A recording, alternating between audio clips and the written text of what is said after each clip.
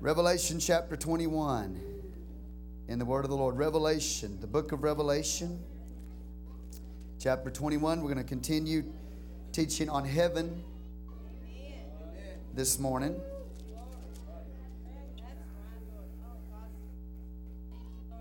We're going to look at the city of heaven. Amen. Revelation 21 verse 1. Everybody say heaven. Heaven.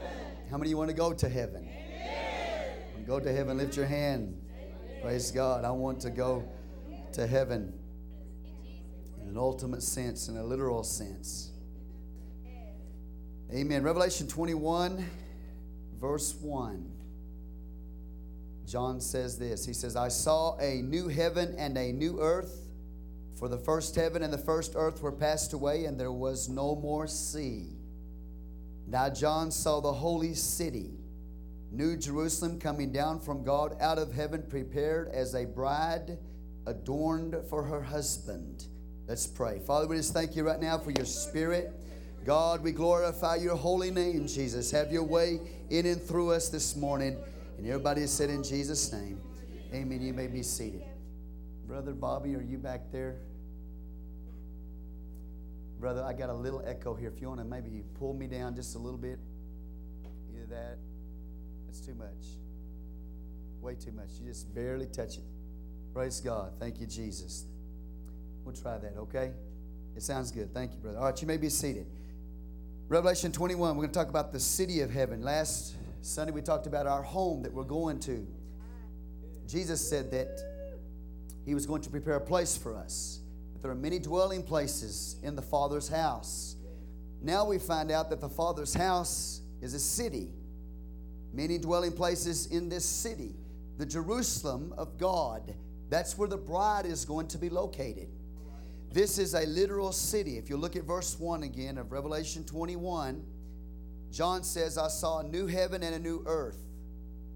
Now, I'd love to get into this new heaven and new earth for you this morning, but I don't have time. But just as there is a literal new earth, there's going to be a literal new Jerusalem. See, you're not talking about a spiritual new earth, nor are you talking about a spiritual new Jerusalem. Now, I believe in the spiritual Jerusalem of God. I'm looking at you because you are the bride. But you cannot lose sight of the fact that there is a literal Jerusalem, a literal home that the bride is going to inhabit. So you talk about, how many of y'all ever said, I'm going to go over to so-and-so's house. I'm going to go see so-and-so. And you drive up, and there's their house, right? Well, you are identifying the people that live in that house and the house as one together, right? John sees the city, then he sees the Lamb's wife, the inhabitants of that city. So when you talk about the Jerusalem of God, it is a literal city, a physical, material place that you and I are going to. It is the home of the bride of Christ. Now, not everybody is going to be in the Jerusalem of God. There's going to be some people that inhabit the new earth. So, are you with me? But the bride of Christ, the Lamb's wife, is going to be located in the New Jerusalem. And look up here with me if you could, please. On this chart, you see that New Jerusalem right there? Revelation 21 says it's coming down from God out of heaven. So it's related to heaven. So in a sense, you can call it heaven, okay? Because its domain is related to heaven. It's going to come down from God out of heaven, and it's going to orbit the new earth. So there's going to be a new heavens and a new earth. When you talk about the new heavens and the new earth, you're not talking about cessation. You're not talking about that this heaven that we know is going to be completely gone. Okay? When you talk about a new earth, you're not talking about this earth is going to cease to exist. This one here. That's not what it means. When it talks about a new heavens and a new earth, it's talking about it's like a ship that is passing from through a transition from one place to another.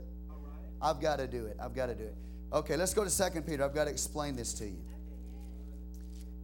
Okay, 2 Peter chapter 3 and verse 6. Let's talk about that old world. The old world. Before the flood. Okay? You look up here on the chart, you can see, where's the flood? Right there. There's the flood, okay? Now, there was an old world before the flood. 2 Peter chapter 3 and verse 6.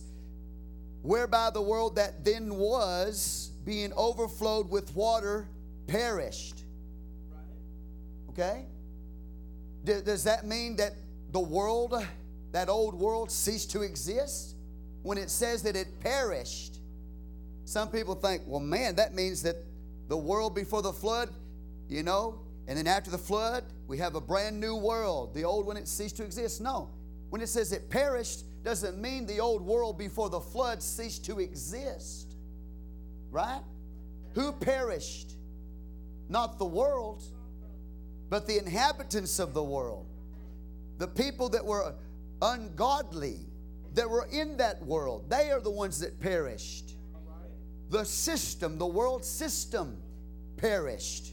Not the globe, not the material terra firma planet. It didn't cease to exist. A flood came and the world passed through a transition. You with me so far? Okay, let's go and look, let's keep reading 2 Peter 3. But the heavens and the earth which are now, the heavens and the earth which are now, by the same word, and we're in 2 Peter 3, verse 7, by the same word are kept in store, reserved unto fire against the day of judgment and perdition of ungodly men. So now God talks about, we had a judgment of a flood of water in the old days, in the days of Noah. Okay? God tells us there's going to be a future judgment of this earth and the heavens, but it's going to be by fire. It's going to be a renovation of the earth by fire. So this earth is not going to cease to exist. The globe is not just going to go out into oblivion and then God make a brand new globe. That's not what it's talking about. He's going to take this globe, this material planet, and He's going to renovate it. He's going to give it a new birth. The Greek word literally means a ship that is passing through the sea in transition from one place to another place. It's not a different ship. It's the same ship that's going from one place to another. So this globe, when it talks about a new heaven and new earth, this globe is still going to be existence, but it's going to be renovated by fire. It's going to be judged by fire. Do you understand? Okay? So when it says He's going to make a new heavens and a new earth, He's going to renovate them. They're going to go through a regeneration. They're going to go through a new birth, just like you did. When you went through a new birth, you didn't cease to exist. Did you? I'm still the same person. My body didn't, cease to exist. And when I experienced a new birth, God recreated me in every aspect. Okay, you know what I'm saying? Same person, but just be regenerated and renovated. Do you understand these things? See, a lot of people think that we talk about the new heavens and the new earth, that it's going to be a cessation of this globe. And then God's going to make a brand new one. You with me? He says He's going to make all things new. He doesn't say He's going to make all new things. See, you got to be careful about what you're reading. He's going to make all things new. He's going to make this globe new. He's going to make the heavens new. Now, right now, in the second heaven, are you with me so far? You have three heavens. We talked about this the first lesson on heaven. The first heaven is the air. It's the atmosphere. Your clouds are there. Above that is the starry heaven. It's the second heaven. And then above that's the third heaven, the abode of God. Right? When God makes a new heavens and a new earth, He is going to, in the second heaven is where Satan's headquarters is located. He's going to, of course, Satan is going to be judged. The New Jerusalem is going to come down from God out of heaven, and it's going to reside there above the earth where Satan's headquarters is located today. will no longer be his headquarters. It will be the dwelling place of the Jerusalem of God and the saints of God. You with me so far? So he's going to cleanse the heavens. He's going to get rid of Satan and his headquarters there. Now, God is already in the third heaven, but the second heaven is going to be purified. And this atmospheric heaven is going to be purified. Okay? And this earth is going to go through a regeneration process. That's what it's teaching us. So just like the old world did not cease to exist, nor does this world cease to exist, it just goes through a change, a transition, a renewal. All right? The heavens as we know them, the starry heaven. God's not going to get rid of all those planets and all those stars, burn them up, and then recreate them again. He's going to regenerate them. He's going to regenerate that location. He's going to get rid of the devil out of it. Do you understand? Now, really, I didn't want to go here. But this earth, when it's regenerated, is going to be inhabited. The Jerusalem of God is going to be inhabited by the bride. And even many Old Testament saints are going to have access to that Jerusalem of God. But this earth as we know it, a purified, perfected, regenerated earth, is also going to be populated. Now, in Enoch's day, the Bible says Enoch walked with God. He was 365 years old and God took him. Right? What did God do? He planted him in the heavens. So there's going to come a time, this is powerful stuff. And I've never been to all these places, so I'm just trying to teach you what I see in the Word of the Lord. But there's going to come a time that this new earth, this perfected earth, is going to be inhabited by men and women who have unglorified bodies. And they're going to walk with God, and what's going to happen to them? Are they going to live on this earth forever and ever and ever and ever? No. Let's go to Isaiah 51. Have you ever asked yourself a question? Where are the little babies going to be that weren't in the bride, weren't born again of the water and the Spirit? Have you ever asked yourself, now please don't take me wrong here, I'm just giving you identification term here. Where are retarded people going to be located? People who don't have the mental capability to understand the new birth. They don't have the understanding to be born again in the kingdom of God. Is God going to send all those people to hell? Going to send the retarded people to hell, and the handicapped people that could not get born again, and the little babies that died, and where are they going to be located? You ever asked that question? You ever wondered? Well, the Bible talks about this earth is going to be inhabited. The bride is not going to be on the earth. It's going to be in the Jerusalem of God. God's going to have a place for some of these people. Hello? So they're going to live upon this earth. Enoch is a type of what happens at the end of the seventh day, the millennial kingdom, at the end of the kingdom age. Are you with me? He went through a time of probation upon this earth. 365 years, and then he was caught up. Now, I know I'm losing some of you, but anyway.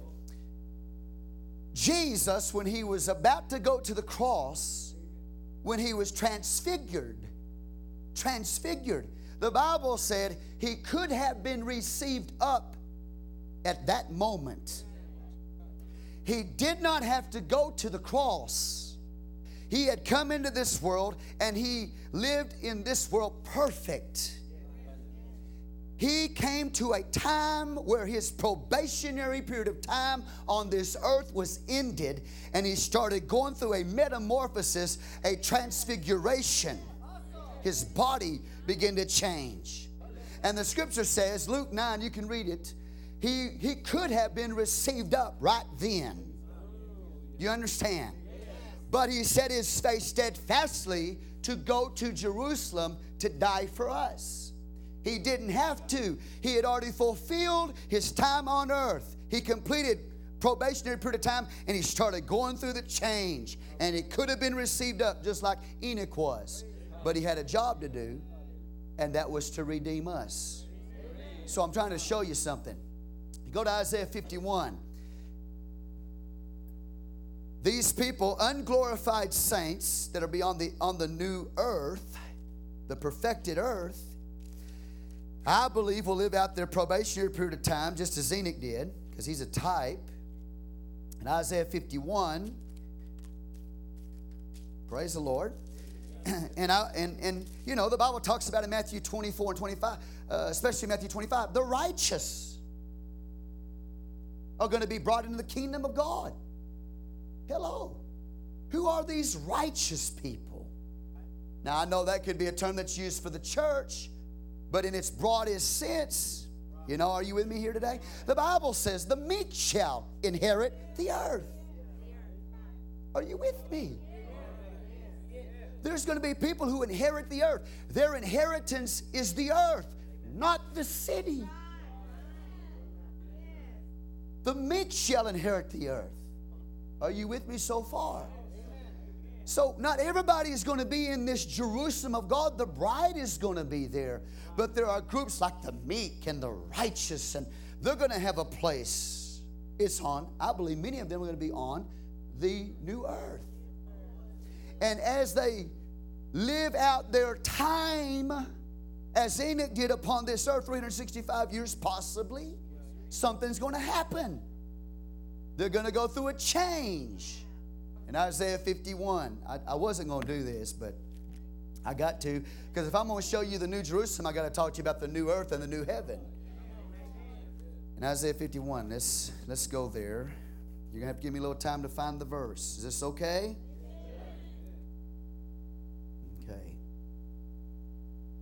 Talks about planting the heavens. 16. Thanks, brother. Okay. 51:16. Okay.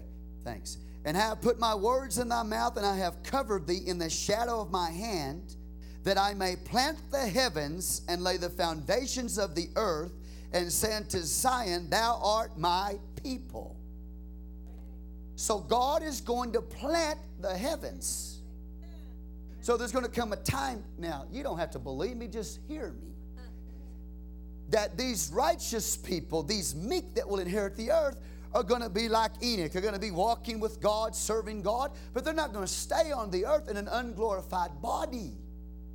They're going to be translated just like Enoch was, and they're going to be planted in the heavens. So you've got nations that are on the earth that are bringing their glory into the city of God. You've got unglorified men and women on the earth bringing their glory into the city of God. I believe you got the meek that, I think it's Psalm 37. You can check me out, 36 or 37. The meek shall inherit the earth. And the righteous, hallelujah, they're going to have a place, but they're not in the bride. But I don't believe God's going to leave in unglorified bodies forever and ever and ever and ever and ever and ever. At some point, they're going to be like Enoch, caught up, planted in the heavens. Okay, wow. So just think about that for a while. Just think about it. I'm not telling you have to believe me. There's a lot of things I believe that probably most of you don't believe. It helps me stay right with God. See? Hallelujah. Because I have a lot of questions in my mind. I have questions in my mind about what happens to little babies that die. You know, what happens to the handicapped people that never got in the kingdom of God, that don't have even the mental capability of even understanding what you tell them. You know, I have questions about people who were martyred for Jesus Christ but weren't baptized in His name or filled with His Spirit. But they paid the ultimate sacrifice and died for Him. Where are they going to be? You know, even what about John the Baptist? He wasn't a part of the church. The church wasn't even in existence before he died. Where's he going to be? Where's Job going to be? Where's the Old Testament Gentiles that were saved? Where are they going to be? You understand? There were very precious few Gentiles that were saved in the Old Testament. Very precious few. So I'm trying to show you something. God, you got to expand your understanding about God. See? So, and I might stand for God, and God said, you're totally messed up on that. You know, you didn't have that right. But the meek shall inhabit the earth. The righteous are going to have a place. Have you ever asked yourself these questions? Do you even care? So the earth is going to go through a regeneration, a renovation, a renewal. And then God's going to inhabit the earth. And then at some point He's going to plant the heavens. I believe with those righteous people, you understand, the meek, etc. Going to plant. But the bride is the Lamb's wife, is going to be in the city of God, the Jerusalem of God.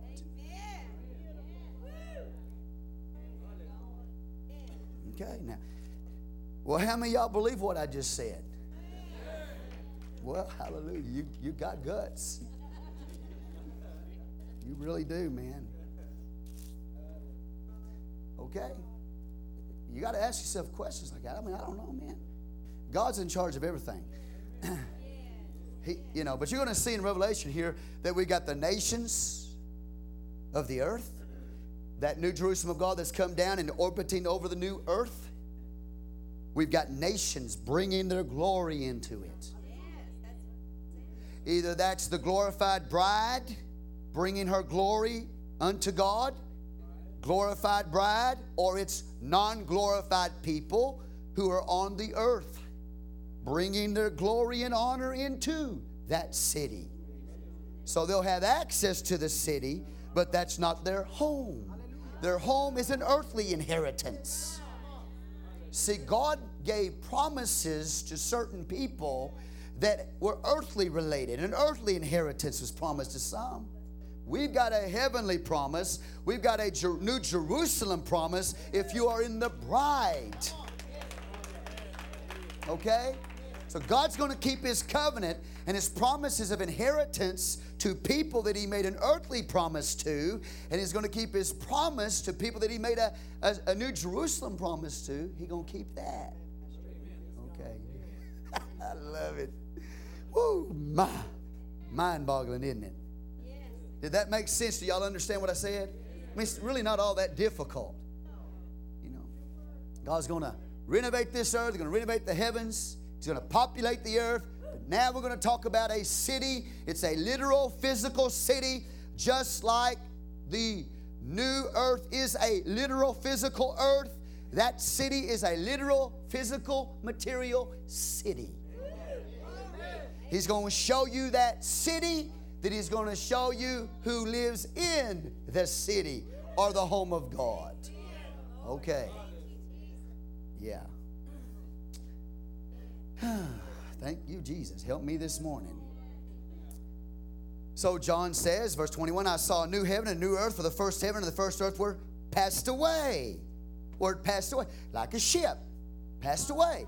Going from one transition to another transition.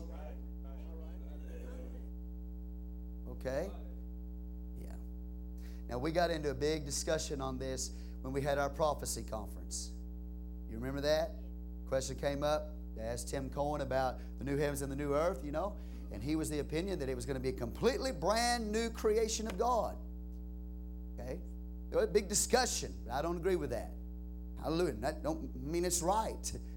No, it is right. Just study it.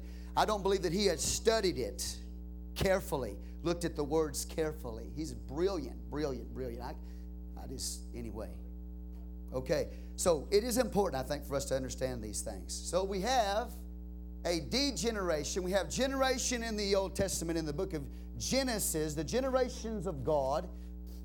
We have them put in a Garden of Eden, a beautiful paradise before the fall, but then man fell into sin and it became a degeneration.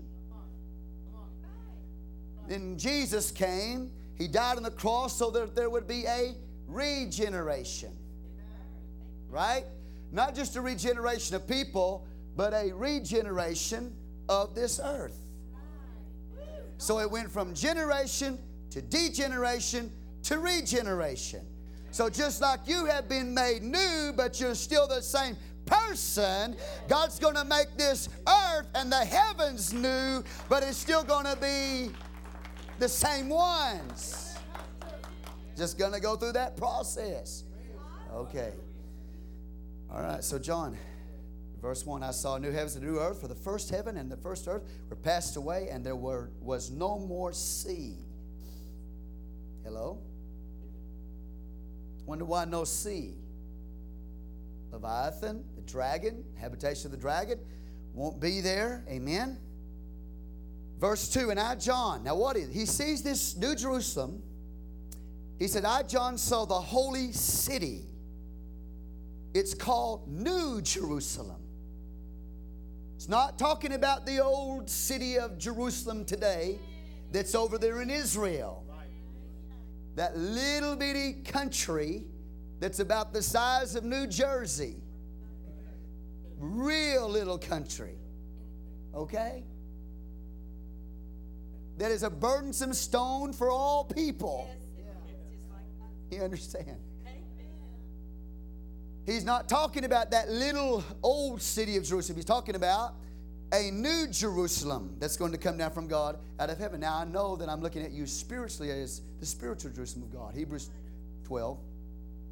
But we're talking about a literal city. So he says, and I, John, saw the holy city, New Jerusalem. Say, New Jerusalem. Coming down from God out of heaven. So in a sense, it's not heaven because it's coming down from God out of heaven. But in a sense, it is heaven because its domain is located in the heavenly realm. Okay, now I don't want to blow your mind with that, but that really doesn't matter. Just say, I'm going to heaven, the Jerusalem of God. Really, the Jerusalem of God is the city of heaven. If you want to be real technical, you know. Like when I talk to y'all are theologians. I got to be careful, man. I mean,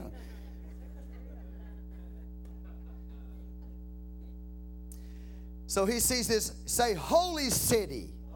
You know, Paris is exciting if you go there. I've never been there, but I've heard Paris is exciting. You know what I mean? New York, maybe. Rome. Big cities, major cities. I've been to Hong Kong. Humongous, man. You know. Woo, neat cities, right? Some of them have education. Some of them have culture. Some of them have history. You know what I'm saying? Oh, yeah. But you know what? There's no city in the world that's called a holy city. There's no physical, literal, material city in this world that is holy. Only the New Jerusalem of God, that literal city that's going to come down from God out of heaven, it is called a holy city. It's got a holy God in it. It's got holy angels in it. It's got holy saints in it. There is no devil there. There's no dirt there. There's no sin there. There's no ungodliness there. There's no unholiness there. It is a holy city inhabited by holy people, holy angels, and a holy God, and His name is Jesus. Okay? It's a holy city. Now, I know, how many of y'all like to take vacation? Y'all like to go see the big city. Maybe that's Crane. I don't know. We're going to see the big city. We're going to Pecos, Pastor. Gardendale, here we come. You know, I don't know. But wherever you go, man, none of them a holy city. They've all got sin in them. They've all got the devil working in them. Come on. They've all got carnal, natured people in them. Still got carnal natured people right here and here. But there, it's a holy place. It's a holy city. So it's not just exciting like Paris or New York or have culture like Rome and all of that stuff. It is a holy city. It's coming down from God out of heaven. Are you with me? It is prepared as a bride. So, you know, now, I've taught you before, you can get the redemptive teaching on the book of Revelation, that the city, you know, it's the bride. Well, that is true. But literally, technically, the physical city is where the bride lives. The bride of Christ. Now, how do you get in the bride of Christ?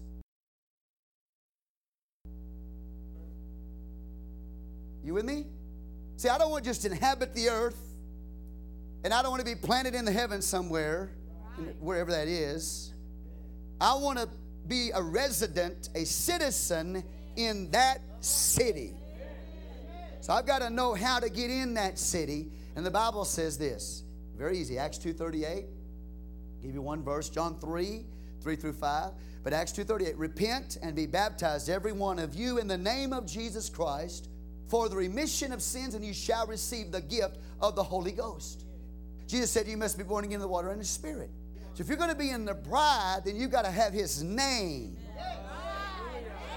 He's the bridegroom, and if you're going to be His bride, that means you're going to have had taken His name and entered into covenant with Him, into the blood covenant.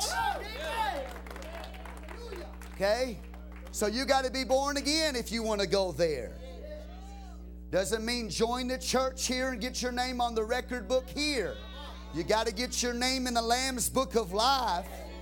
And the only way that you can get in that book is to be born from above, be regenerated. Right? Goodness, are y'all going to heaven?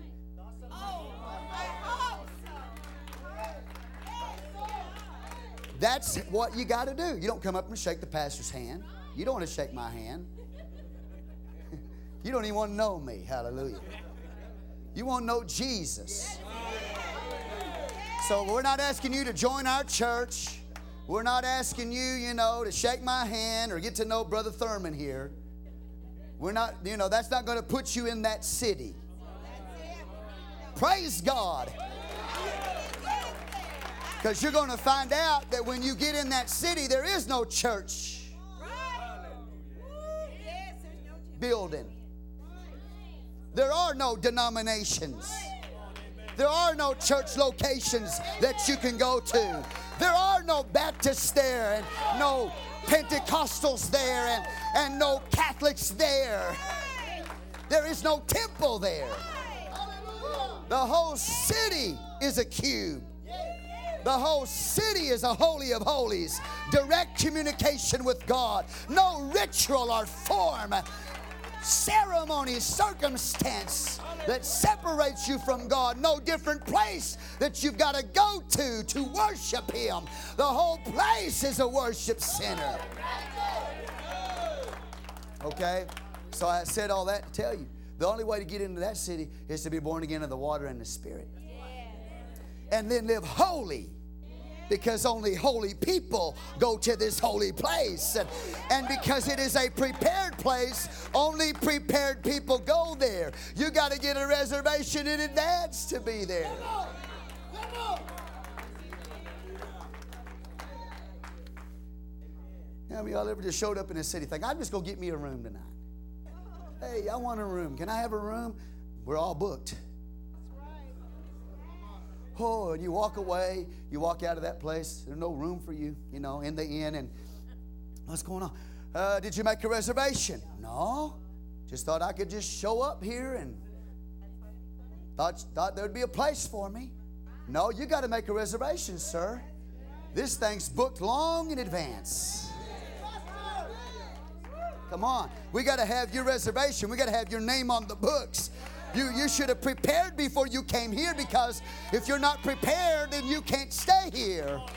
So all right, so you get the point. So if you're going to be in that holy city, you got to be prepared. You got to be born again of the water and the Spirit. You got to take the name of the bridegroom. You got to have His nature in you. Your name's got to be written in the Lamb's Book of Life. You got to be a descendant of Jesus Christ spiritually. You got to prepare in advance. You got to make reservations in advance. That means, okay, you come over here, you get baptized in Jesus' name. Amen. Like Karina did. When was it? Sunday night. Karina got baptized in Jesus' name. She's filled with the Holy Ghost. Right now, she's in the bride right now. And as long as she continues to live for the Lord in righteousness and holiness, come on, that's where she's going to stay. That's where you're going to be. And here's the good news. God doesn't want anybody left out. You can say, man, I'm just not worthy of that place. You're right, nor am I. I don't deserve to be there. I didn't pay the fee to have a place there. He paid it with His blood. Come on. He purchased it with His blood, and then He gave you a receipt at His resurrection. So it's paid for.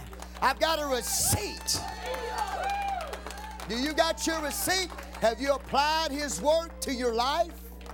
Have you been born again? Have you applied what He did for you to your life so that it's already paid for? You got a receipt now. And so one day He's going to say, come on in. Come into my house. Come into my city. And He paid that price on that cross and rose again to give you that receipt so that nobody would have to miss living there forever and ever. You can be there. Listen, if God could save this man, He can save anybody. Now, I'm going to tell you, though, who's not going to be there. People who think they're good enough to be there. Jesus wouldn't have had to die for you if you were good enough to be there. Give God some praise. So He says, He saw this holy city. He said the new Jerusalem's coming down from God out of heaven, prepared as a bride, adorned for her husband, the like as principle. Man, that's where she lives. And everything about that Jerusalem talks about the bride and the bridegroom that's living there. Hallelujah. All the materials that are in it. Are y'all okay? Okay. Y'all look like somebody. Are y'all all right? Yeah, good. The Bible says in verse 3, I heard a great voice out of heaven saying, behold, the tabernacle of God is with men, and He will dwell with them, and they shall be His people, and God Himself shall be with them and be their God. So watch, this Jerusalem of God has come down from heaven, and it's orbiting over the earth. And now the tabernacle of God is with men. Jesus is God in flesh, and He's dwelling in the midst of His people right there. Now it's come down. The tabernacle of God has come down. The city of God has come down. The home of God has come down with its inhabitants, and there it is, orbiting the new heaven or the new earth. Say amen. All right. Y'all get the picture, don't you? It's not sitting on the earth because it's so heavy it would crush the crust of the earth. It's made out of solid gold. If it did set down, it'd just go right through the crust. You wait till we talk about the size of this city, you know. Okay, what? All right.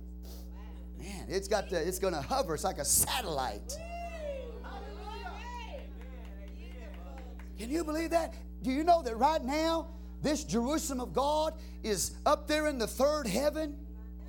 You haven't seen it yet, unless you've been translated in the Spirit up there, like Paul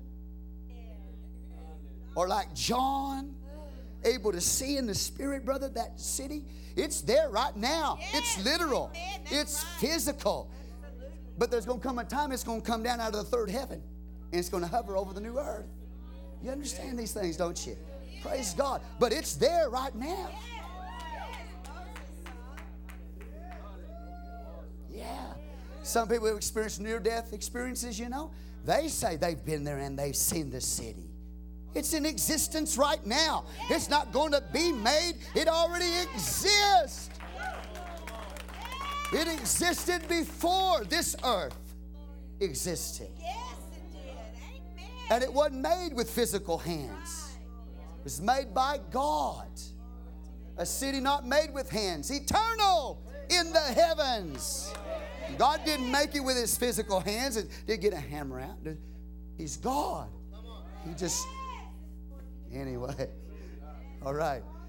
Hey, if He spoke this planet into existence, He spoke that into existence.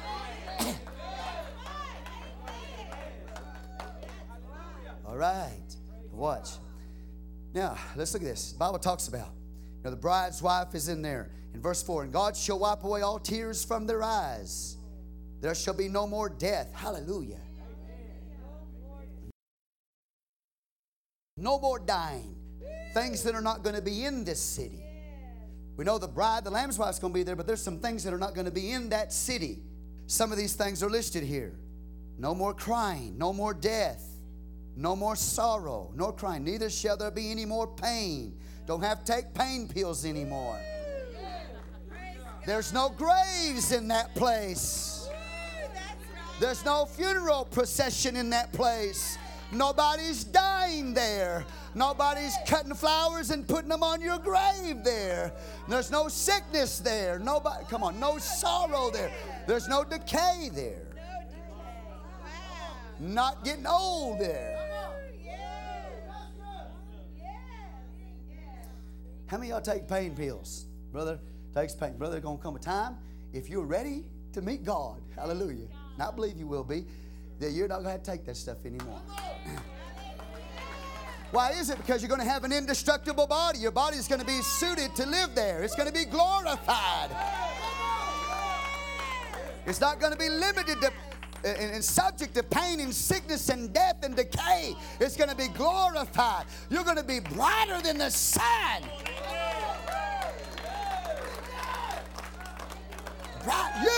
You are going to be brighter than the stars of heaven. You're going to shine. He that winneth souls is wise. You're going to shine as the brightness of the firmament. You're going to be like a star, man, in radiant glory. Your body's not going to be subject to this decay and sickness and tiredness and weakness and death. Isn't that awesome? Woo!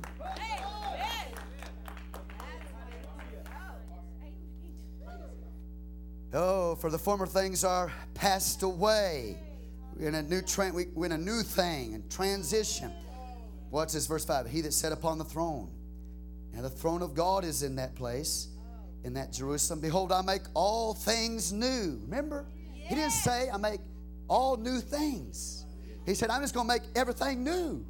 I'm going to regenerate them. I'm going to renew them. I'm going to renovate. Hallelujah. Come on, somebody. New heavens, new earth, new Jerusalem of God. Now watch this. Verse 6, he saith unto me, it is done. Look at your neighbor and say, it is done. John already saw it. He saw it 2,000 years ago. Come on, I'm telling you, it's already there. Hallelujah. Man, if you could, you get a spaceship and a rocket, if you could make it that high, you'd see that city. It's done. John already saw it finished. Now watch. You with me so far? Okay, I'm looking at verse 7 of Revelation 21. If you don't have a Bible, would you lift your hand? We'll get you a Bible. Make sure you got a Bible. Anybody need a Bible? Follow along. Praise the Lord. All right, I'm going to turn my back so nobody has to. Now you can lift your hand. All right. Get them a Bible. Praise the Lord. Okay. Now watch. Verse 7. Who's going to be in that city? He that overcometh. That city is a place located where the bride is located, but they're overcomers. They have overcome sin. They have overcome the devil. They've overcome the world. They live, listen, they live by the rules of heaven down here. And when they get there, they experience the benefits of those rules that they kept down here. Come on. They are prepared, they've lived holy, and they've lived by the rules of heaven. They are overcomers. And when the devil tries to come and tempt them, they resist temptation. And when the world tries to come and seduce them, they resist the world's temptation. And when that flesh rises up and try to turn them away from God, they overcome the flesh by the Holy Ghost. They're overcomers.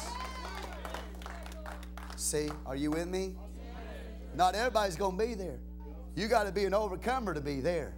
And I'm going to tell you right off, it's not going to be easy. It's easy to get in the kingdom, but it's a battle to stay in it.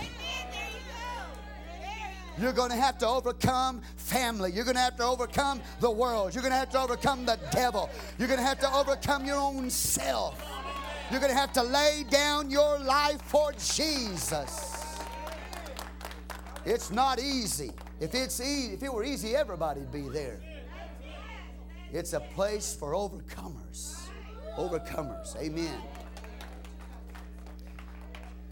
Now you're saying to yourself, can I do this? Yes, you can. Because God has given you everything you need to be an overcomer. He's given you a church to help you along the way. A preacher to preach to you, a pastor to pastor you. Come on. Prayer to strengthen you. Holy Ghost power. The name of Jesus. You see, I still get excited about His name. Some people have lost their excitement about the name of Jesus, but I have not lost my enthusiasm about the name of Jesus. So it's not going to be easy. No, you're going to have to overcome. But you can be there.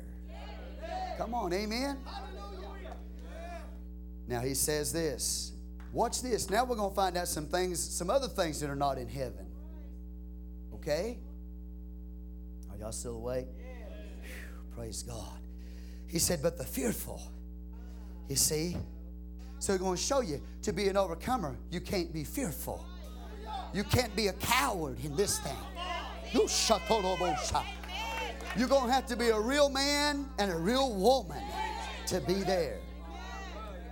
The fearful, the unbelievers are not going to be there. Unbelieving. And the abominable, disgusting things, hate God, things that God hates. Murderers are not going to be there. Whoremongers are not going to be there. Sorcerers, the Greek word pharmakia, people who take drugs. I'm not talking about prescription drugs like Brothers pain pills. I'm talking about sorcery, mind altering, things that give you illusions and change your perception. Those kind of drugs. Okay? Pharmakia. So people who take drugs not going to be there. Idolaters aren't going to be there. You say, well, I don't do any of that, Pastor. You know, I don't do abominable things. I've never murdered anybody. I've never committed fornication and a whoremonger. I've never, smoked pot, shot up drugs, take LSD, whatever. He said, I've never done any of that, Pastor. But what about idolatry? And if you haven't done any of that, what about lying? Ooh. Say, but Pastor, I told a lie in my life. That's right. That's why you needed the cross. That's why you needed to be born again. That's why you needed somebody to pay your sin. But he's talking about somebody who lives a habitual lifestyle of lying. So you don't have to be any of these other things to not go there. Just be a liar. Telling you access to hell is easy, but there's no exit there. Okay. And if you're not in the places that God has designated for His redeemed, then that's where you'll be. But he says this. Okay, all liars. I don't have any liars in here, do I? You don't know what to do. You don't know what to do. Hopefully you're not a liar anymore. That's what you used to do, but you're not. You have a total lie, have you, since you got born again?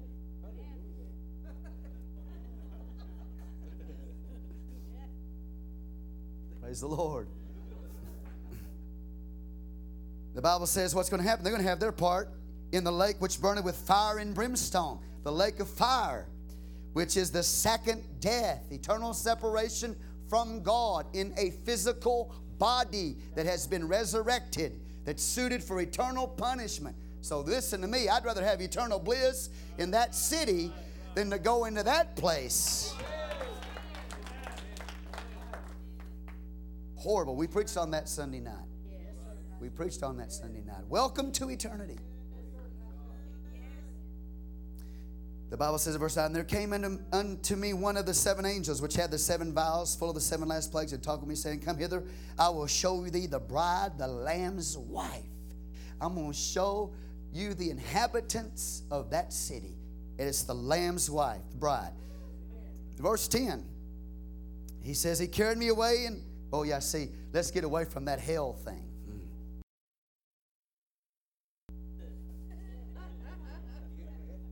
I mean that for real.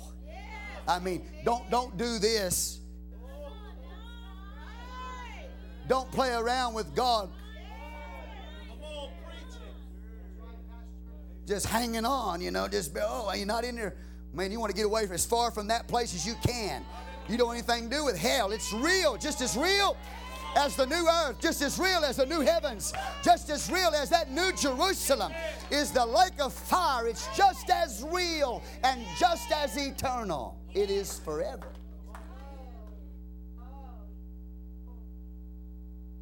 And there's going to be people living there. Not living there, but experiencing a perpetual death. There, in that place. Not everybody's going to be in that city. There's going to be some people, He shows us right here, that's going to be in a literal lake of fire.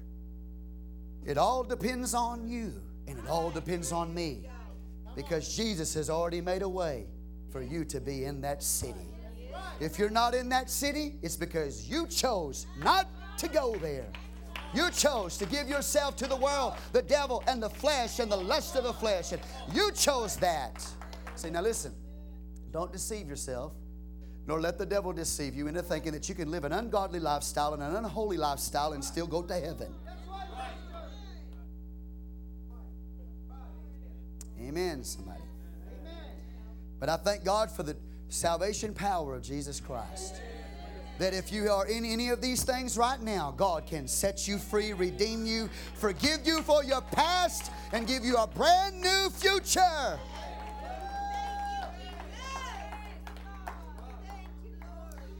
You know what? Let me just back up just a little bit. If I had died at 18 years of age, I'd be in hell right now. I thought about that just the other day because I lived a partying lifestyle. You understand? I did not know God. Come on, I partied all the time. And I thought about it. I came real close to death, man. One time I remember specifically on the drag. We called it the drag. We was riding around, listening to music and getting wasted and all that stuff. You know what I'm talking about. And I went around. I made a left turn off of 42nd onto Andrews Highway. And there was a car. He was going at least 100 miles an hour, maybe more. And he went right in front of me. Had he hit us, we'd be in eternity right now. That close to eternity. That close to hell. And that's why I tell you right now, don't wait till tomorrow to get in His kingdom. Don't wait and think about it. Today is the day of salvation.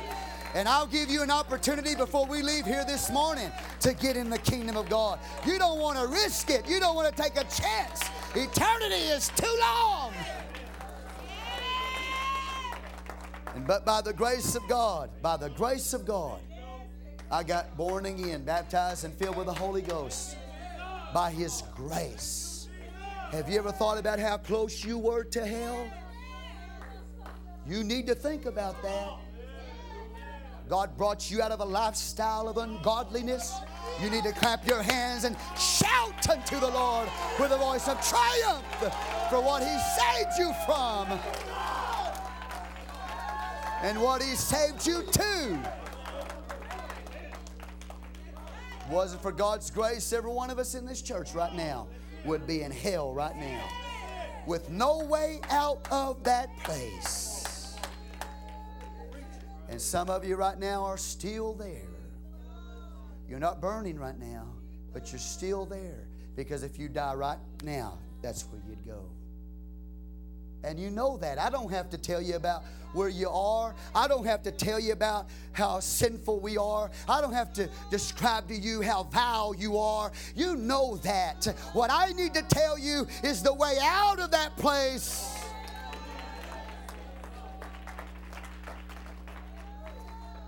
And I was thanking God for that. I said, God, at that time I was so deceived. Even in that lifestyle, I thought I was still going to heaven. And now that I'm a born-again believer and I look back at it, I say, God, just that close. Boom. I would be in hell today. I would be in hell right now. No chance of ever getting out. You need to thank God. Say, Pastor, I just go through so much down here and I really suffer down here. Honey, you got something to worship God about. That's your eternal home.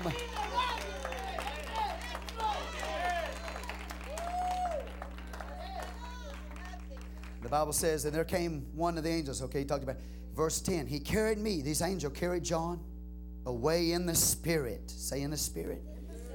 To a great high mountain. He had to get on this high mountain because he couldn't see that city in its vastness if he wasn't standing on a high mountain and able to look at that. Amen. Now, I don't have time, but you know where he saw that old false church system? That harlot riding on the back of the beast? He saw her galloping in the wilderness. But when he shows John the Jerusalem of God, he don't show her in a wilderness. He takes him to a high mountain. And he shows him the bride, the Lamb's wife. Amen? You know, I almost sound like I'm singing this. Now I can't sing, but it's almost like there's a song in this preaching today. It's like I'm not just saying it, but there's something there. It's like a song in my spirit.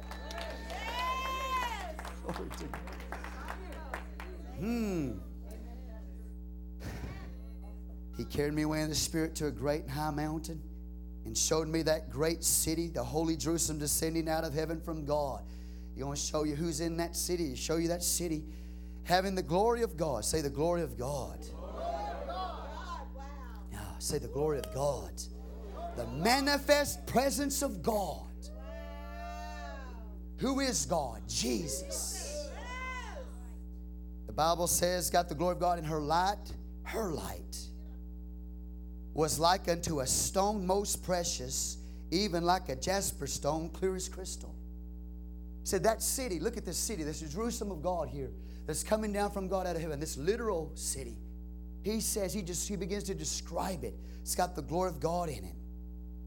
Her light, say the light of that city, was like unto a stone most precious, like a jasper stone, clear as crystal. Some translators translate, it's like a diamond. Well, that's interesting, isn't it? If the bride and the bridegroom live in that city, it would be interesting if the whole city is one big diamond and His glory, His light is shining through that diamond and on that diamond, and that light is reflected off of that diamond, and all the many-faceted rainbow colors are reflected off of that diamond, and it's just glowing, a huge diamond in the sky. But that diamond, is not only is that city crystal clear like a diamond, it's made out of solid gold. It's crystal clear gold. Have you ever been in a city where the whole city was made out of solid gold?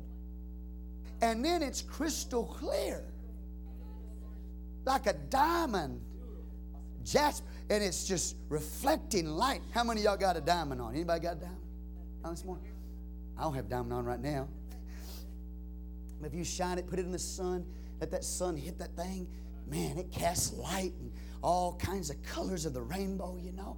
Oh, can you just imagine God's light shining through that diamond city, solid gold. Woo! Glory. This is this prepared place that He's prepared for prepared people. This is where I'm going. This is where you're going. If we overcome. Say, look at your neighbor and say, it's crystal clear. And then he talks about this wall around the city. Had a great wall, had a wall, great and high, and had 12 gates. And at the gates, 12 angels, and the names written therein were the names of the 12 tribes of the children of Israel. So he shows us this wall around this city, and he goes on and he says it's 144 cubits high. Some people say that should be translated depth instead of height. That it should be 144 cubits wide, you know. Are you with me so far? But really, it's, you know, you can't be conclusive either way, high or depth, but it's still a big wall. I mean, if it's 144 cubits high, a cubit is about 2 foot. It's the elbow to the longest finger of a king, 18 to 22 inches. That's about 2 foot is what a cubit is. You got 144 cubits. That's around 288 cubits or thereabout. Say amen. Amen. Are you with me? Praise God. 288 feet. 144 cubits are 288 feet. Hallelujah. Divide that by 3, you got about 70 yards. That wall is about 70 yards high. That's almost a football field high. But that's a little bitty thing in comparison to that city.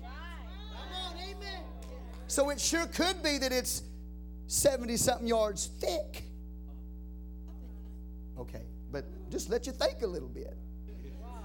But let's look at this wall, all right, around the city. You know what? Bible says it's got 12 gates in it.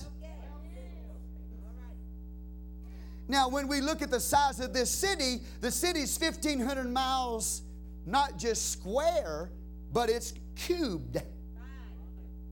It's 1,500 mile cube, approximately 1,500 miles this way, 1,500 miles wide, and then 1,500 miles up in the air. That's how big the city, the crystal clear city is. Are you with me? And if it's 1,500 miles cube, that means if you've got a wall going around that city, that means you got 1,500, 1,500, 1,500, 1,500. You got 6,000 miles worth of wall. 6,000 miles worth of wall. Go all the way up to Maine and all the way down to Florida. That's how wide it would be. And go all the way from the Atlantic Ocean all the way to the Colorado River, and that's how wide it would be. You could put it on the United States of America. That's right. And just have a little hanging over on the side. But then it's 1,500 miles high. You've got 6,000 miles of wall.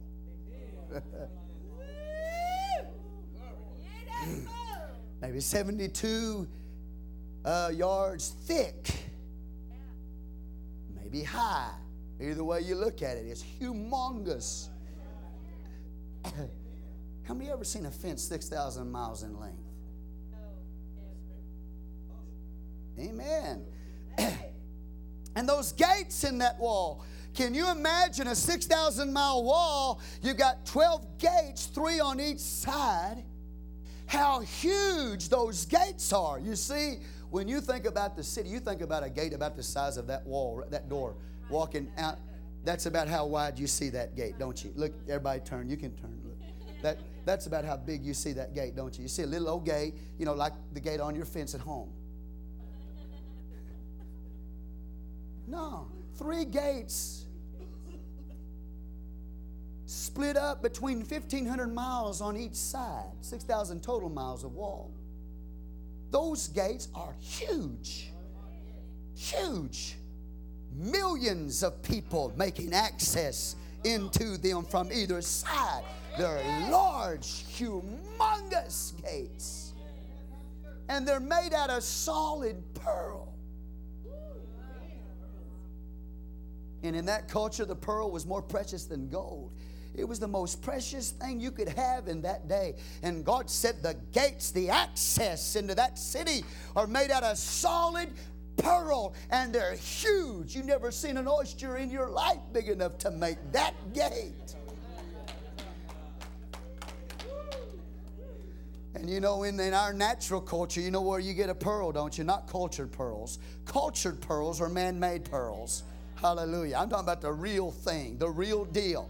You know where you get a real pearl? You get it out of an oyster. You know what that oyster did? He picked up a grain of sand, sucked it up into his body, and then he began to coat that because of the pain that was in there. And then when they open that pearl, blood and water, the pearl comes out in blood and water. That's the church of the living God. Through his suffering, through his pain, out of his side came forth blood and water. And when that water and blood flowed, he made a bride. He made a pearl of great price.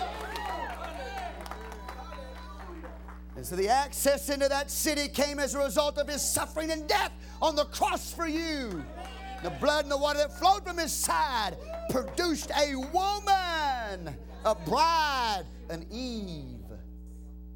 That's how you get there. But they're not little things. Huge thing. Yeah, man. And over the top of those gates, the Bible said you got the names of the 12 children of Israel. Wow. So Jerusalem, Old Testament saints, are the Jerusalem of God, the born-again Israelites in the kingdom of God, they're going to be in there. And on the foundation of that wall, you got the 12 names of the 12 apostles. So the church is going to be there. Come on. Yes. So he says on the east 3 gates, on the north 3 gates, on the south 3 gates, and on the west 3 gates. And the wall of the city had 12 foundations, and in them the names of the 12 apostles of the Lamb. So the gates have the 12 tribal names of Israel on the top, and the foundations got the 12 apostles of the Lamb. Ooh, there's who would that be? And Matthew. He's in the foundation. Come on. Give me some more disciples. Some more apostles. Peter. Oh yeah, Peter's got his name there. Well, Ephesians 2 says you're built upon the foundation of the apostles and the prophets, Jesus Christ himself being the chief cornerstone. Amen. So these are apostolics in that church. They've obeyed the apostolic message to repent and be baptized and filled with the Holy Ghost. Say amen. Are y'all getting anything out of this? Y'all ready to go home? Okay. Okay, y'all with me so far? So the foundations of that wall. He that talked with me had a golden reed to measure the city. So, it's got to be real city. You're going to measure it. And the gates thereof and the wall thereof and the city. Now you're going to talk about the city that the wall is around. Okay? Praise God. Is it getting that late? What time is it? Can you believe it's almost 12 o'clock? I can't believe that. Hallelujah. Now watch. Are y'all still awake? Now he goes back to the city. He says it lies 4 square, and the length is as large as the breadth. He measured the city with a reed, 12,000 furlongs. The length and the breadth and the height of it are equal. He said the length and the breadth and the height are all equal.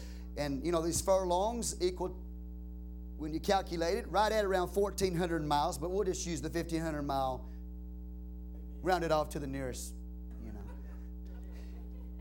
It's exactly just a little bit under 1,400 miles, around 1,397 miles. But we'll just go with 1,500 just for the sake of memory. That city is 1,500 miles square. And it's not just square, but it's a cube. It's 1,500 miles high. It is a perfect cube. Which means this, that it is a Holy of Holies, because the Holy of Holies is a cube. 10 by 10 by 10. Come on, somebody. So watch this. It's 1,500 miles square, but it's not a square. It's a cube. Are y'all awake? That's huge. And I told you last week that if God put 10 billion people in that city, 10 billion, not million, 10 billion people.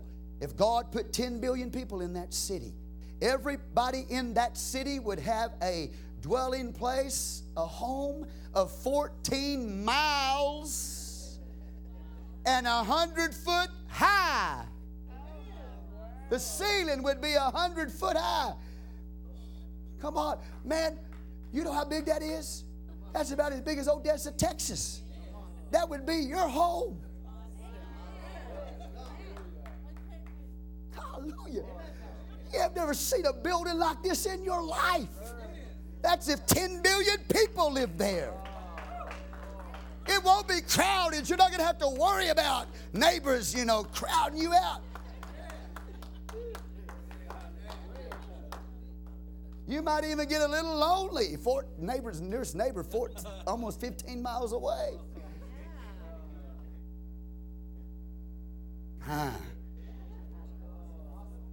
Thank you, Jesus. That's how big that thing is. But it's 1,500 miles up, so watch this.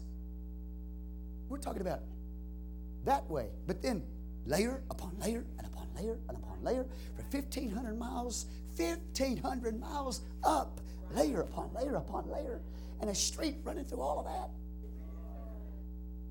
And if you're on the first level, you look up through all that transparent layers and street of gold and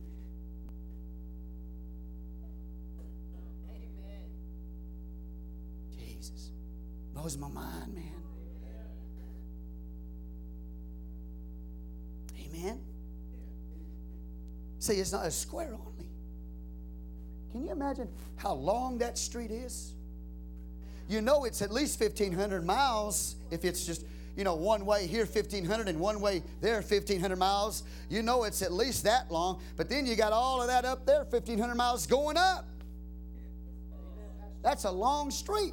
It's not made out of asphalt, and it's not made out of rock, and it's not made out of dirt, and it's made out of gold. God uses gold to make His street. Oh my goodness. We use the ugliest stuff we can find to make our streets out of. God makes it out of the most beautiful, beautiful, precious things. Goodness. Now, you with me so far? And he measured the wall thereof 144 cubits. That gives you the size of the wall according to the measure of a man. That is of an angel. And the building of the wall of it was jasper. Look at this. This wall is like a diamond. Or a jasper. They translated diamond in many places. Like a crystal gem. The wall is look like a crystal gem. It don't make it out of cinder block or wood or chain link. Oh, I hate chain link. I had chain link. I don't even know if you can go to heaven if you got chain link fence. Chain link. This thing, I didn't mean to offend all the chain link people.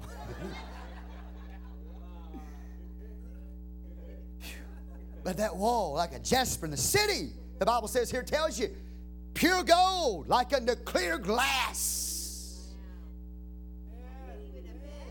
Man, beautiful, isn't it? And then he talks about the foundations of the wall. And look what the foundations are made out of. The wall is a jasper, crystal clear. But then he talks about the foundation of the wall running around that wall. He said, they are made out of precious gems. Wow. Not concrete. Come on. Can you imagine what one gem, one diamond the size of an egg would cost you? One sardis stone, the size of an egg, what it would cost you. We're not talking about a sardis stone the size of an egg or a jasper or a diamond the size of an egg. We're talking about, come on, the foundation of a wall that's around 6,000 miles in length. Where'd God get all them gems?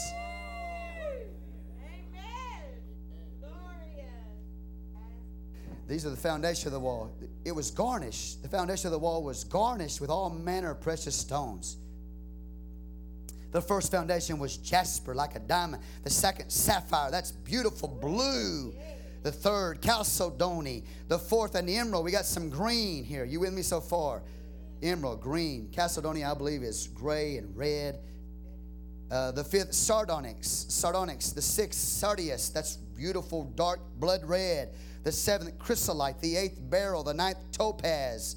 The 10th, topaz, light green. The 10th, a chrysoprasus. The 11th, a jacinth. The 12th, an amethyst. That'd be a purple. And I don't remember all these colors, but I'm telling you, man, there's red there. There's yellow there. There's blue there. There's dark green there. There's aqua green there. There's light green. There's purple.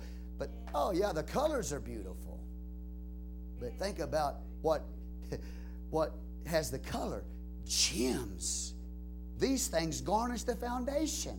These precious stones, they go around that wall. Humongous. You with me so far? Give God some praise. And now I got all this down. I got it on a transparency. I got all these gems and I have their colors, but I don't want to do that. I just want to keep flowing here. I didn't bring it with me anyway. Hallelujah. Beautiful though. See, when you look at this thing, what you need to understand is the brilliance, the brightness, the beauty, the glory of that thing. I mean, it doesn't have dull. It doesn't have dull, faded colors. It's got brilliant, vibrant colors. One man from a different country, he came to America. He's a preacher from a different country. He came to America. He said, everything in America is so bright. The colors are so bright. He said, I'll go back to my country. In my country, everything is dull in color. You know? No bright colors. And he asked God, this man asked God, said, God, why is it that in my country, all the colors are dull? But in America, they are so vibrant and so beautiful. And God said, because a nation that doesn't have God in it is a dull nation. But because what little of God we still have in our nation, we got beautiful, bright colors everywhere in our nation with what little God we have. God showed that minister that because that country lacked God's presence there, everything was dull. But because America does have some of God in that country, that the colors are bright. So where God dwells, it's a bright, brilliant, lighted place. Brilliant color. Are y'all still awake? The 12 gates. Now, here's where we get that gates are pearl. And the 12 gates were 12 pearls. Every several gate was one pearl. One solid pearl, man. And the street of the city was pure gold. It don't say streets. It just says street, singular. Because ultimately it's all going to lead to Him. But I'm telling you, I'm going to get you back to thinking again. That one street, 1,500 miles, all those intersections, and still one street. I don't know how you can have intersection with one street. Maybe I'm wrong on that. Maybe there are no intersections there. But the millions of miles, and the street is solid gold. Hallelujah. Can you imagine that? See, I get excited about this, because I'm going there. Maybe you're not excited because maybe I would hate to think that you're not going there. But come on. Now, listen, can I tell you something? How many ever got a guidebook, like a foreign country you were going to go travel to? Or maybe you're going to go to Hawaii and you got a travel guide. Or maybe you're just going to Crane, like I said earlier, and you went to the bookstore and said, I'd like a travel guide to Crane, Texas. And they tell you about all the restaurants that are there, and they tell you about, the highways and the cities and what the great attractions are that are there. You got the guidebook, but you've never been there, so you could just look at the guidebook. We've got the guidebook, and it describes this place. But I want to tell you something. I have never been there. And my imagination cannot comprehend the size or the beauty or the brilliance of that place. It is beyond my ability to comprehend it. But I can get excited about it. I haven't even been there, but I can get excited about it. How do you know it's there? Because the Bible tells me it's there. In Hebrews chapter 11, if you read Hebrews 11, 12, and 13, you're going to find out that Abraham looked for a city whose builder and maker is God. The Bible talked about they looked for a better country. They looked for one to come, a city to come. Talked about all these believers, they lived in caves and lived in dens, and the Bible says of whom the world was not worthy. They were persecuted, some of them put to death for their faith. These all died in faith, having not received the promise as yet. Are you with me right now? Come on, man, you might have to live in a den somewhere, a cave somewhere, to be faithful to God. And the world is not worthy of you because you walk with God, but you're looking for a city whose builder and maker is God.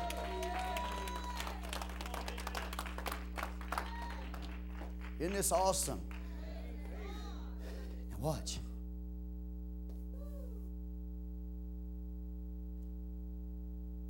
Verse 22. Now he's going to talk about some logistics of this city. He's going to talk about some things that are not in that city. I saw no temple therein.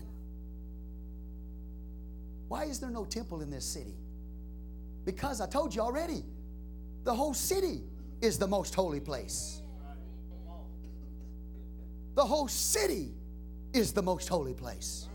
The whole city is direct access to God. You don't have to get in your car. I don't know if there's cars up there in heaven. You just travel at the speed of thought.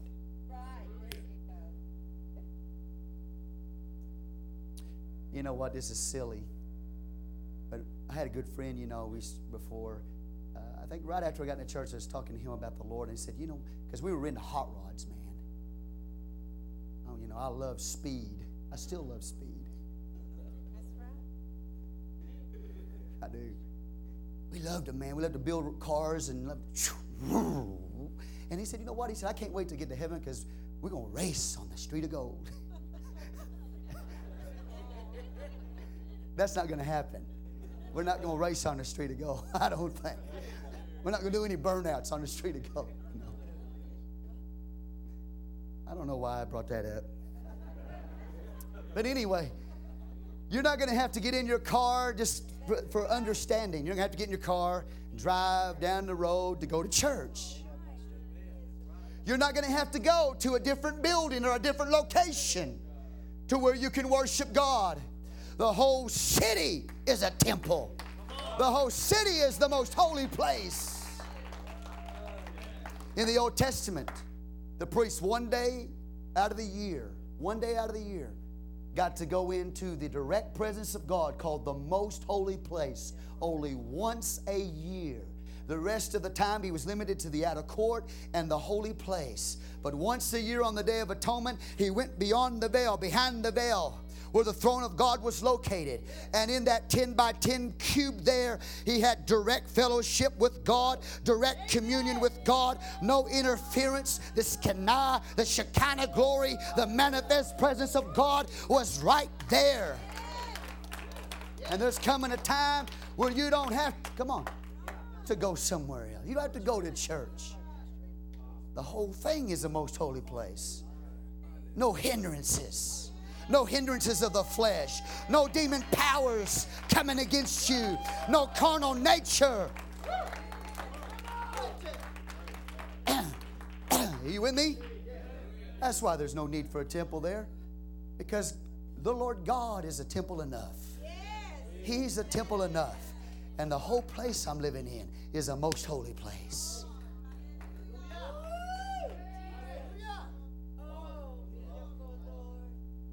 You understand now why there's no temple there? For the Lord God Almighty and the Lamb are the temple of it. He's enough. Something else is not going to be in that city. Had no need of the sun, neither of the moon to shine it, for the glory of God did lighten it, and the Lamb is the light thereof. His face is the light of that city. He is God. Jesus is God in flesh. Oh, you talk about glory. You talk about Jesus in all his glory. He's the light of the whole thing. You don't need a sun or a moon there, because Jesus in his radiant glory is so brilliant and so bright, brighter than 1,000,000 suns. That's why if you walked into his presence right now in the body that you've got, you would burn up just like that, because his brilliance, his glory is brighter than 1,000,000 suns. Moses got to see, just to get a little glimpse of that. He was in the presence of the glory of God, and he came down from the mountain and he glowed like a light bulb. He was the lamp of God because he had been in God's Shekinah, his presence. Paul struck down by a light on the road to Damascus. A light, the Bible says, that was brighter than the sun. You see it? So there's no need for a sun there. There's no need for a moon there, because Jesus is the light. God is the light. You gotta, listen, you gotta have light if you have life. See, we need the sun here for life. Because without light, there is no life. So He's there, He's the light, He's the life of that place. If you don't have a sun, everything gets disoriented. There is no proper orbit of our planet.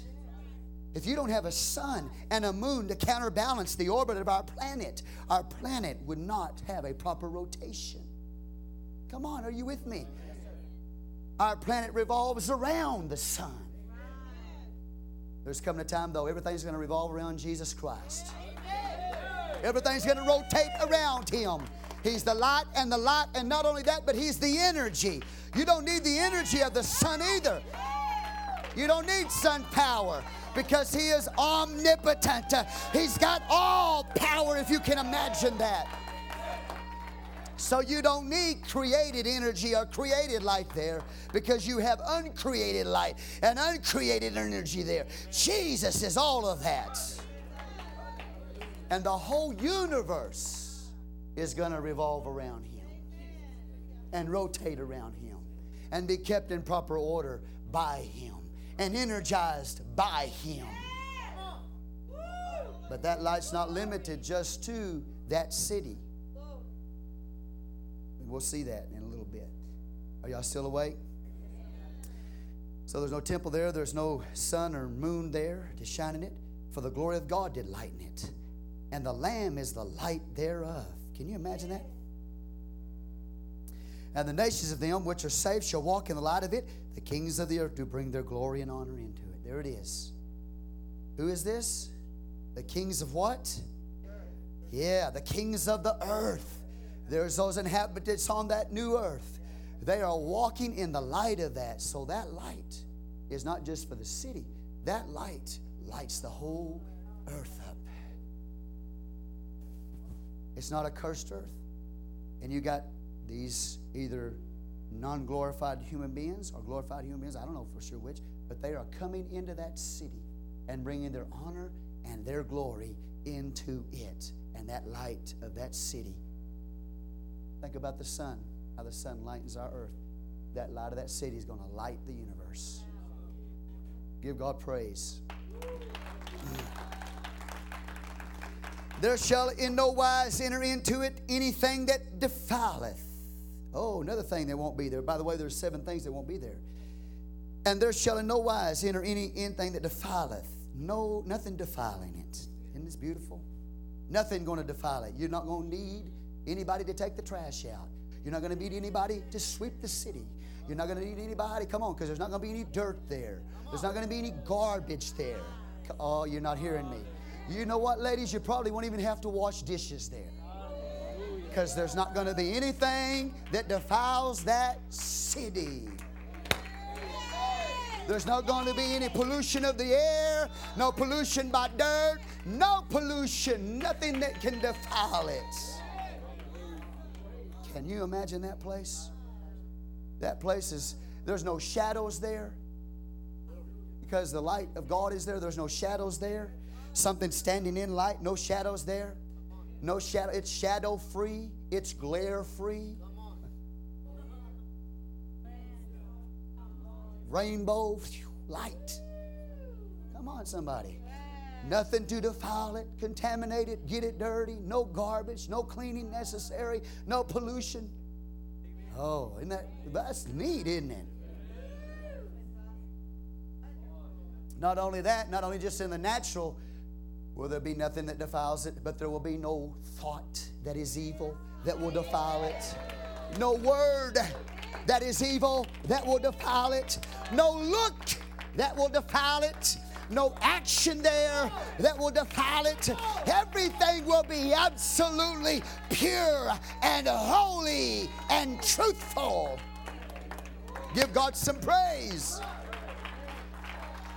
I'm looking forward to the time when I'll not have ever another bad thought.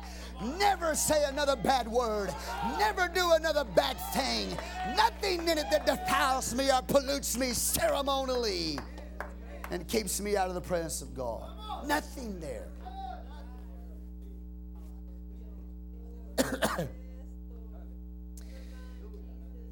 Are y'all getting tired? Neither whatsoever worketh an abomination. There are 6 things in the New Testament that are called abomination, but I'm going to talk to you about one of them. The abomination that maketh desolation. The Antichrist. In the future, going to set up an abomination that maketh desolate. You know what an abomination that maketh desolate is? It's people that have been killed for their faith. Killed by the Antichrist systems. Murdered for their faith. There's not going to be people that are murdered for their faith anymore. Come on, you're not going to have to die. Antichrist is not going to persecute anymore. Antichrist is not going to put to death anymore. The abomination of desolation is not going to be there anymore. Religious pride is not going to be there anymore. Self-righteousness is not going to be there anymore. That's all an abomination in the eyes of God. No unholiness there anymore. That's all. Come on, somebody. You get it. You get it. Not only that, or maketh a lie. No abomination or maketh a lie. Come on. Aren't you glad that you're not going to have to try the spirits to see whether or not they are of God? Because there's nothing there that has to be tried, because it's all pure truth. Right now, we got to try the spirits to see whether or not they are of God. You understand? Right now, we've got to prove all things and hold fast that which is good. But there, you don't have to prove all things and hold fast that which is good. And you don't have to try the spirits there, because it's absolutely pure. No defilement, no abomination, no lie there. Give God some praise. I'm having a good time. Woo! Glory to God. He says, but they that are written in the Lamb's book of life, these are the citizens of that city, are the people who have been written in the Lamb's book of life. Those are the people in record there. Those are the people who have made a reservation there. They have made preparation to be there. They have been born again. They've lived a holy life. They've lived by the rules of heaven, and now they experience the benefits of heaven. Give God some praise. And I'm going to go there. I'm almost done the next hour or so. But let's look at Hebrews chapter 11. These people down here, they're looked at by the world as odd. They're looked at by the world here as strange. They're looked at by the world as peculiar down here. But God says they belong in my heaven. Jesus, my God is awesome. Watch this.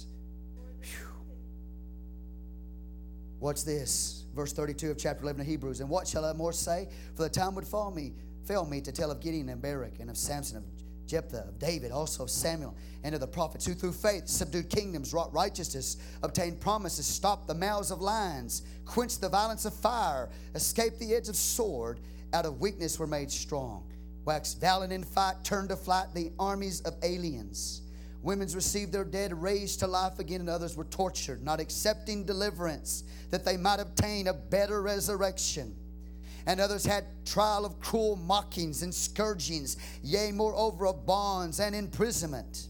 They were stoned, they were sawn asunder, they were tempted, they were slain with a sword. They wandered about in sheepskins and goatskins, being destitute, afflicted, and tormented, of whom the world was not worthy.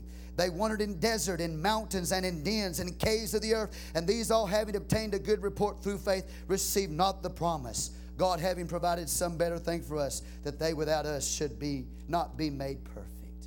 That's the way the world looks at the believer. Persecutes, kills. This is the suffering of the believer. But you know what? The world looks at the believer that way down here. But look at the way God sees the citizens of heaven. Those that are written in the Lamb's book of life. Make sure that no matter what you go through, you don't let some devil start messing with your mind. That you don't let some spirit take you over, or some work of the flesh destroy you, or the world seduce you. Be careful. You're a soldier. You got to fight. You know, oh, I'm not, people don't, they reject me. I'm always rejected because of who I am in Christ, you know. And I don't, you know, people, come on, somebody. That's a small price to pay to be a citizen of heaven. They that are written in the Lamb's book of life. Amen. Yeah. I'm going to finish it today. And not only that, but then he looks in that city and he describes the exterior of the city. But then he says, hey, this is what's inside of the city. The interior of the city. He said there's a river that's flowing from the throne of God. He said it's crystal clear. It's like a jasper. It's like a diamond. It's liquid gold. Typically, it's liquid gold. Now, you don't understand what I'm trying to say there, but because it's coming from the throne of God, that city, that river's got to be at least 1,500 miles long, at least a minimum of 1,500 miles long, because the city's 1,500 miles long, and that river's flowing from the throne of God, and it's crystal clear. The Bible said Ezekiel swam in it. Hallelujah. Glory to God. Ezekiel swam in it. You'll get to drink from that water. It's like a diamond. It's so crystal clear. It's like a liquid diamond. And it's, the harmony and the music of the crystal, because crystals are used in producing of music. So when that river flows, it's like a crystal clear diamond, and it's rolling and it's creating music at the same time. Can you imagine the beautiful melody of that river as it comes from the throne of God and of the Lamb?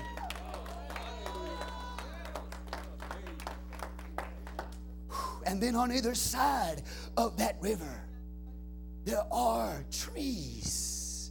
And they're producing fruit. And they're not just producing the same fruit.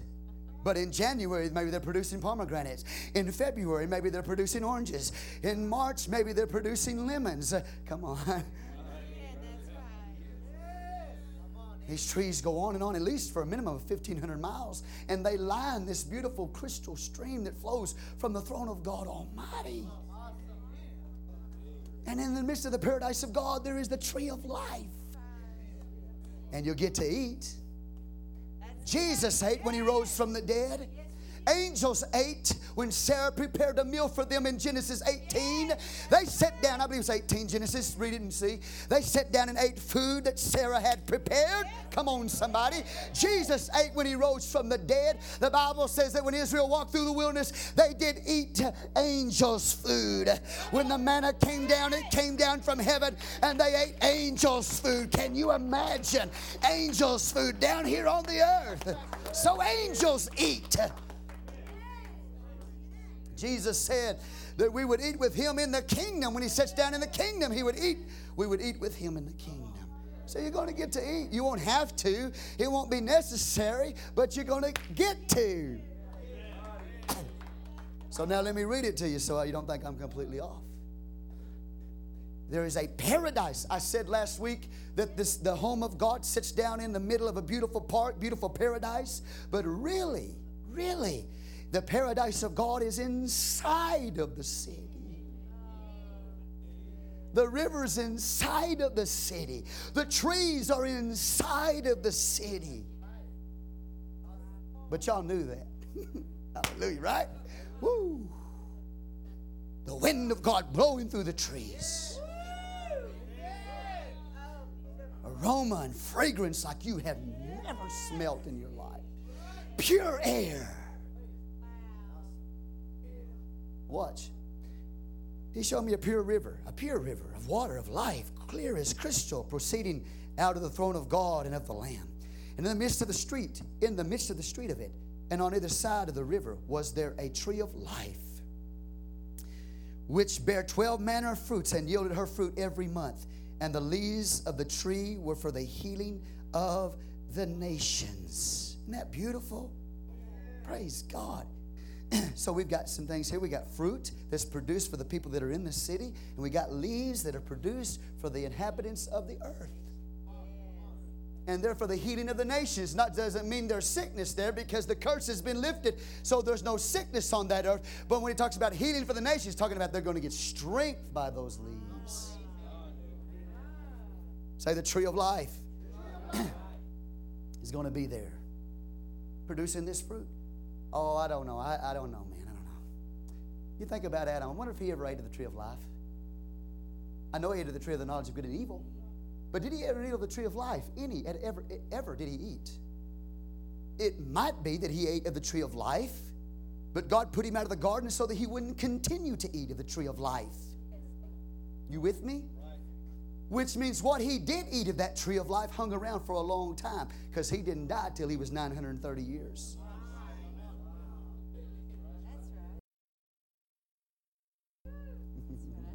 Jesus.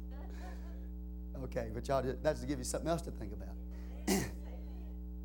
In the midst of the street of Eden, on either side of the river, was there the tree of life, which bare 12 manner of fruits, and yielded her fruit every month, and the leaves of the tree were for the healing of the nations.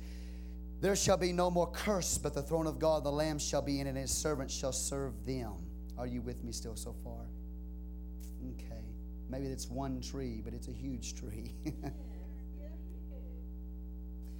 Revelation 2, I believe it's verse 7, it talks about to the overcomer, you'll be able to eat from the tree of life. Just go up there and get a fruit. And every month there's a different fruit. Y'all tired? Y'all want to go home? No more curse, but the throne of God and of the Lamb shall be in it, and his servants shall serve him. And they shall see his face, and his name shall be in their foreheads. And there shall be no night there, they need no candle, neither light of the sun, for the Lord God giveth them light. And they shall reign forever and ever. So the last thing I want to show you about this beautiful paradise inside the city of God is the throne of God. The throne of God is there, so it's a perfect government. You see, it doesn't matter how beautiful a city is, exteriorly or interiorly, if those that govern that city are corrupt. But God is Jesus, God in flesh, is sitting upon that one throne in heaven. There's not three thrones. One throne, God's sitting on it in the form of Jesus, in his humanity, Jesus glorified. He's sitting on that throne, and he's administrating the whole thing. He's running the whole thing. The throne speaks of reigning. It speaks of ruling. It speaks of government. It also speaks of judgment. Watch this, but I want to show you something. Even the throne here is progressive. Because when you start in the book of Revelation, you will see Jesus standing in the midst of the 7 golden candlesticks. Right there, he is. You know why he's standing there? And he's inviting people into the most holy place, or that Jerusalem of God. You know why he's standing there in the church? Because the kingdom is in progression. It is in process. The kingdom is not finished yet. So he's seen standing in the midst of the church like a Shekinah glory cloud of old, leading and guiding by his Spirit within that church, ruling and reigning within the church. But there's no throne seen there in Revelation 2 and 3. He's seen standing in the midst of the throne. Revelation chapter 4, you see a throne, the throne of God. You see it. And there from that throne, God is throughout history and throughout time administering his judgments upon this earth, upon this world. Are you with me so far? Would you lift your hands and give God praise?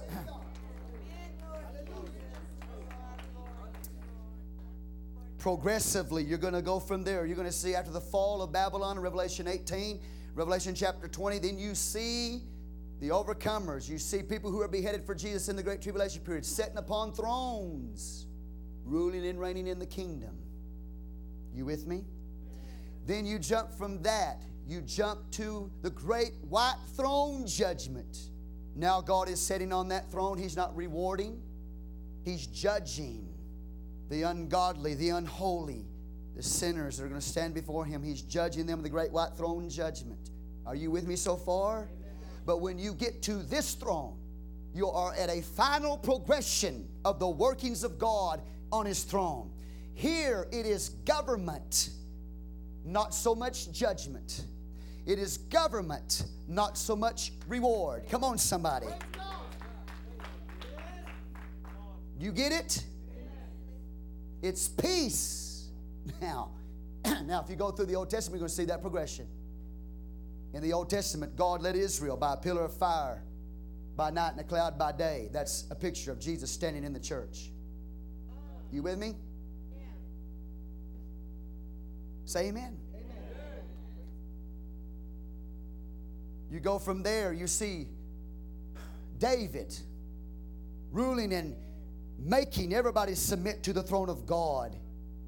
You with me? Revelation 20, we see people ruling and reigning on thrones that were beheaded, like David, making everything subjected to God. Are you with me so far? Thank you, Jesus. You keep on going and you keep on going, and you will eventually see that God Himself rules and reigns. I'm just trying to show you the progression of the throne. When you get there, it's not going to be, you don't see reference made to the 24 elders around the throne there. You don't see what He talked about in Revelation chapter 4 there, because the throne has progressively moved. My whole point in this is that God is going to administrate in a perfect government. It's going to be peace. Amen. It's not going to be so much judgment as it is just government. And the Bible says His servants will serve Him. His servants will serve Him. The word serve there from the Greek word can be translated worship. His servants will serve Him. They're going to worship Him. We've already covered worship. But worship is translated by 10 words in the King James. Worship. There's different ways to worship. Worship is action. You can't worship God without action. When you serve Him, there's going to be action in heaven. There's going to be worship in heaven. We talked about it. You're going to halal Him. You're going to celebrate. You're going to boast. You're going to brag in Him. You're going to yada. You're going to extend the hand. You're going to todah. You're going to sacrifice of praise. All these different kinds of worship. Sing with song. Tehillah. Come on. You're going to shabak Him. We've covered all of these things. But throughout the book of Revelation, it shows you different ways to serve Him or to worship Him. Some people prostrate. Some people sing. Some people, adoration goes up before His throne. But it's all action of worship. Y'all should know this very well. We preached on praise, but that's the different ways to worship Him. So we're not just going to sing and praise and worship God up there, though. We're going to be involved in activity, administrating the kingdom for the King. Sons in the King's kingdom, serving the King there. You're not going to be bored there. Lord Jesus, let's stand. I thank You today for Your precious word. I give You glory and honor and praise. Mighty God, I pray that all of us would be there, that we would all be there, Father. That there would not be one person, God, that is in this place that have heard the preaching of this glorious city that You have prepared for us by Your precious blood. That everybody in this place today would be born again of the water and the Spirit and live a holy life. That we might be citizens of that literal place, this heavenly city. We give You honor and praise and glory in Jesus' name. Amen. Now, if there's anybody in here right now, you're not ready, you're not prepared, you can be. You don't have to miss it. You can be there. God made it big enough for everybody. You don't have to worry about it getting crowded. You don't have to worry about your life being so evil and so terrible that you couldn't be there, because Jesus made a way for you. He made a way for me. All you've got to do is repent of your sins, take the bridegroom's name in water in the name of Jesus, have those sins remitted, and be filled with the Spirit of the living God. And that will be where you will live forever in eternity.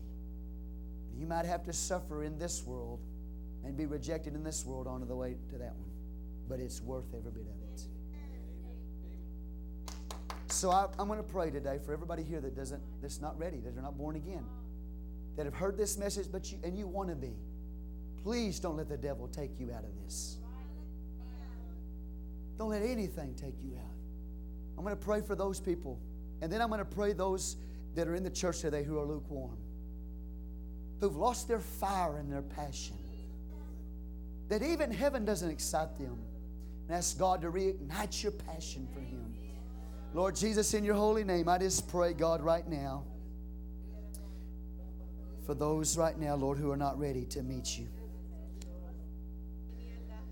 Mighty God, I pray for them that you would bring them to the knowledge of the truth, that they would be born again of the water and the Spirit and experience these precious promises, God, that they've seen in the Word of God. I pray for myself and I pray for the church here that if our passion has cooled, our fire and our love for you, if we've lost our first love, God, we repent. If we become too worldly minded, God, and too carnally minded, God, we repent. Jesus. Rededicate our hearts, mind, spirit, soul, and body to you for your purpose. And for those who are suffering for their faith, we pray the comfort of the Holy Ghost to be a minister to them now. Your love, Jesus, would touch their lives. In Jesus' name, amen. Before I dismiss, is there anybody here today that you want to come right now? You don't want to leave this place without being ready. You want to come right now and you want to pray. And you want to be born again. I'm going to give you the opportunity right now to do that. In Jesus' name. Is there anybody here right now? Now when they heard this, they were pricked in their heart and said unto Peter and to the rest of the apostles, Men and brethren, what shall we do? Then Peter said unto them, Repent, first step, and be baptized, every one of you, in the name of Jesus Christ, for the remission of sins. And you shall receive the gift of the Holy Ghost. For the promise is unto you and to your children, and to all that are far off, even as many as the Lord our God shall call. And He's still calling today. And if you'll repent of your sin, doesn't matter what kind of lifestyle you're in right now, if you'll confess that sin, Jesus, He said it, He will forgive you. Put that sin under the blood. And after you've repented, you've turned your life around and given it to God, next step, He says, is to be baptized in Jesus' name and have all those sins washed away. And He says, and you shall receive the gift of the Holy Ghost. The Spirit of God will come and fill you. That's what the apostles preached to the lost, telling them what to do to be saved. And most churches today will just tell you just accept Jesus as your personal Savior. They'll invite you to the front to accept Him. And they use Romans 10, 9, and 10. If you will confess the Lord with your mouth and believe that God is raised from the dead, thou shalt be saved. And they say that's all you got to do is believe and confess that, and you're automatically saved. But the Bible says you've got to be born again of the water and the Spirit. That confession is only the beginning of it. That's only the beginning of it. If you don't confess that Jesus is Lord and that God raised Him from the dead, you can't be baptized in Jesus' name and filled with the Holy Ghost. This is what the Bible says. Teach you, want to help you make it to heaven. And we'll do everything we possibly can to help you along the way. God bless you. Be sure and greet our guests this morning as we're dismissed in Jesus' mighty name.